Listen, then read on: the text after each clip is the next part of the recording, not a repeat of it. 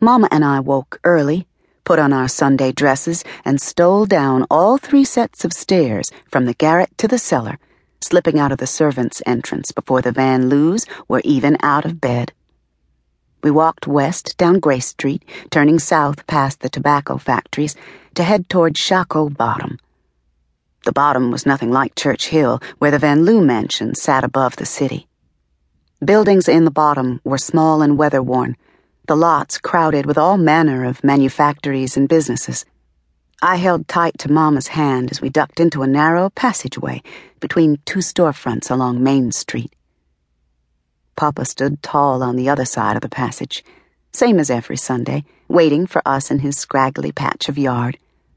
As soon as he caught sight of me and Mama, a smile broke across his face like sunshine streaming through the clouds.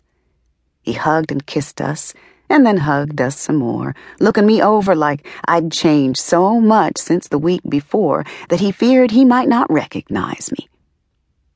I may have changed, but he never did. My papa was so lean and strong. His muscles showed even through his Sunday shirt.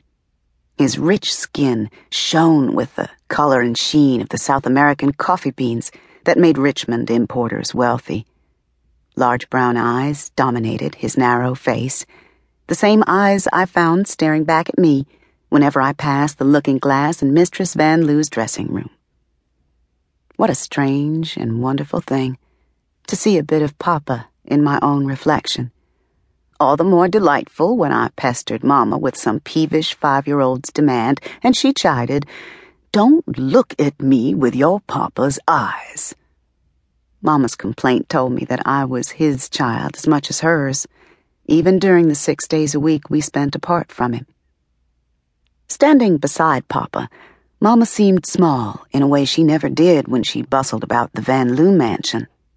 Although she was not a heavy woman, she was fleshy in a way Papa was not. Her skin was even darker than his, so deep and rich and matte that whenever I saw flour, I wondered that it could be so light in color, yet as sheenless as Mama's skin. Her brow and eyes curved down at the outside edges, making her seem determined and deliberate, whether her mouth was set straight across, lifted in one of her warm smiles, or, as was often the case, open in speech. But for once, Papa was talking before Mama. "About time you ladies arrived. We got plenty to get done this fine morning." Papa spoke with the soft cadence of a Tidewater Negro, though he hadn't seen the plantation where he was born since he was just a boy, when his first owner apprenticed him to Master Mahan, a Richmond blacksmith. Mama's voice sounded different from Papa's, as sharp as though she and old Master Van Loo had come from New York only the day before. "What can we have to do at this hour on a Sunday?" "High time we returned all that hospitality we been enjoying at the Bankses. I stopped over there on my way home last evening, invited them to come back here with us after prayer meeting." "That whole brood over here?" Mama eyed Papa's cabin.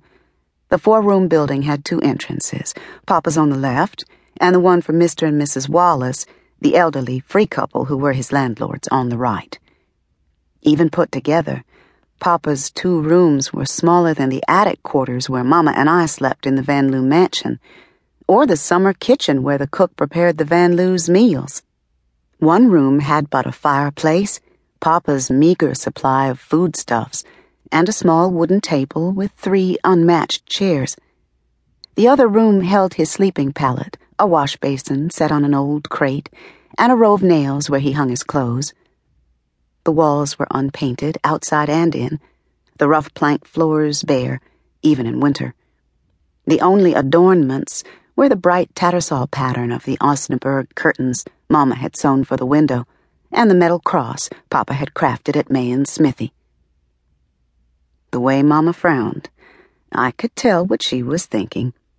Broad and tall, Henry Banks was a large presence all by himself, a free colored man who risked enslavement to minister to the slaves and free Negroes who gathered each week in the cellar of his house.